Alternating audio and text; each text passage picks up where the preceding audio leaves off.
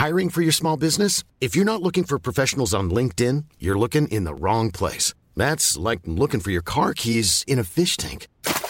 LinkedIn helps you hire professionals you can't find anywhere else, even those who aren't actively searching for a new job but might be open to the perfect role. In a given month, over 70% of LinkedIn users don't even visit other leading job sites. So start looking in the right place. With LinkedIn, you can hire professionals like a professional. Post your free job on linkedin.com/people today. You're listening to Lego Masters Deconstructed. Welcome back to Lego Masters Deconstructed, Australia's only Lego Masters podcast. We think it's been a year now, so that might have changed. I haven't checked. I'm still standing by it. Surely no one else has started one. Very, very exciting days, Zoe. It's not too long until Season 4 of Lego Masters starts. In fact, it's a very startlingly small amount of days. It's like 4 days away. Yeah, it's only a couple of days away until Season 4 of Lego Masters is back. Season 3 of the podcast is coming back alongside it. That's us. That's is us. This Season 3, or do we start calling ourselves Season 4 because we did like 2 Christmas episodes last year and that way we're back in sync with the TV show? Maybe we should just start saying it's Season 4 to avoid confusion. Yeah, it is less confusing. All right, well, we'll see how we feel. Season 4 of the show and now the podcast. So a bunch of trailers have been dropped on social media and TV over the last couple of weeks, so I feel like we have a pretty good insight into what's happening. This season looks crazy, to say the least. I legitimately had a brief moment while watching the trailer where I thought, oh, it's the entire thing's going to be Indiana Jones themed. Same. Nope, that's just the trailer, just the artwork, just for a bit of fun. Yeah. And I was like, that's a bold move. Yeah. I was like, how'd they get the rights to that?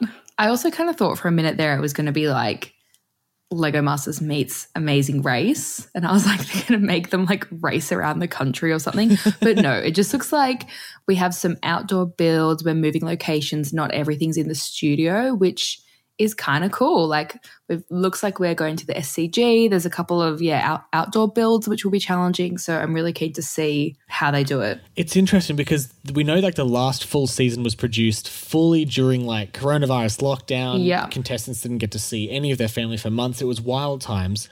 And I'm pretty sure this season would have been entirely, or at least mostly, no lockdowns at all. I can't remember the exact timings of everything, but I wonder if a lot of these outdoor things have been stuff they've been holding on to for a couple of years now and can finally do. Yeah, that's true. And they probably prefer to do outdoor if they can to avoid any kind of restrictions on filming or anything like that. Just looking at the stadium now, it looks like 1, 2, 3, 4, maybe 6 teams or 5 teams. It's hard to quite exactly see, but it looks like the stadium's going to come pretty early on in the season. Okay, that's interesting. Good pickup. That's just a little pro tip from me. I paused it at the right time. We also see a little snippet of Delta Goodrum. I'm not familiar with her being like a Lego ambassador or a massive fan or anything, but maybe there'll be some kind of like fun music themed build. So I'm trying to figure out what the build she's looking at is, and there's a car on a highway in like a desert maybe. It's kind of hard to see, but would that be the first celebrity guest we've had? Like guest, not like the contestants we had, but is she the first guest? We have also heard rumours that Geordie is back. So I'm wondering if he'll have the same kind of involvement as last season or if he'll have a different role this time. We've also been hearing word that the fancy brick that has changed names a couple times already is changing its name again. Word on the street is that the brick is now a titanium brick and it works differently somehow. Very keen to see what kind of power this brick holds. It sounds like you don't get to hold on to the brick for like as long as you want, like you've been able to previously. I think it might change over hands a little bit quicker. So that would be really interesting to see how that plays out. It definitely seems like the production is like trying to figure out the best way to have a fancy brick because previously they had the issue of people get the brick and then hold on to it for too long. And now, maybe they're correcting in a different direction where you only get it for one round or something. So we'll have to see what happens with the old power brick, and I'm sure it'll make up like 70 to 90% of Hamish's on-screen jokes will be about this brick and its power. Absolutely. We also know that the brick pit this year has an additional 600,000 bricks, which is insane. So that now means that there is a total of 3.8 million bricks in there. I don't know how they're meant to find anything. In terms of challenges, we do have a couple of cool sneak peeks that we've seen. So there is some kind of like flying through a ring of fire, which I'm maybe the most excited for, because how the hell do you build for that? It's pretty wild. And here's my theory. Every season, there's been some sort of like smash the build. Like we had bowling to smash the build. Yeah. And they put explosives in the one season, didn't they? I feel like that was a thing that happened. Yeah. I wonder if just judging by like the angle that this chicken car is going, also it's a chicken car, that's great. Judging by the angle that it's going through the ring of fire, it's pretty high up. I wouldn't be surprised if that was also part of this year's smash build thing. But, who knows? Could always be anything else. It could also be, how last year they had to build a little car and like race it?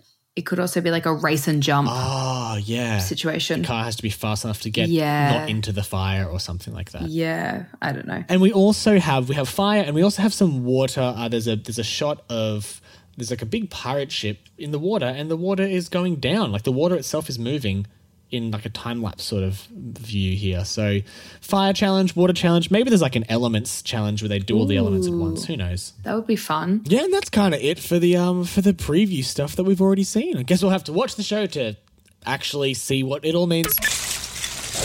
Well, Lego Masters is back this coming Easter Monday. We will have a episode of the podcast after the show comes out, so make sure you listen out for that. But I'm really keen to see where this season goes. Definitely. So the plan is, as usual, we'll have an episode out for every episode of the podcast. But like just being real, I'm real busy these days, so no guarantees that we're going to have an interview with every contestant like we usually try to do. So obviously we'll try our best, but we'll have to see how we go. But that said, make sure that you guys are messaging us any questions that you want us to ask the contestants in case we do get a chance to chat to them, so we can ask them stuff that you want to know, because I always run out of questions so quickly.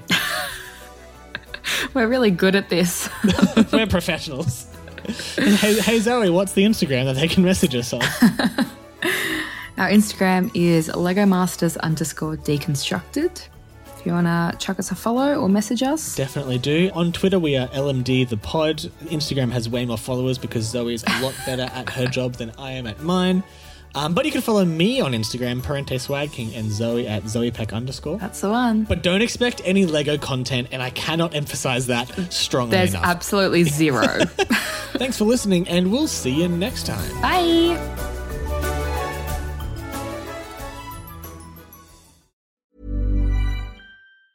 Hi, I'm Daniel, founder of Pretty Litter. Did you know cats tend to hide symptoms of sickness and pain? I learned this the hard way after losing my cat, Gingy. So I created Pretty Litter, a health monitoring litter that helps detect early signs of illness by changing colors, saving you money and potentially your cat's life. Pretty Litter is veterinarian developed, and it's the easiest way to keep tabs on your fur baby's health right at home. Go to prettylitter.com and use code ACAST for 20% off your first order and a free cat toy. Terms and conditions apply. See site for details.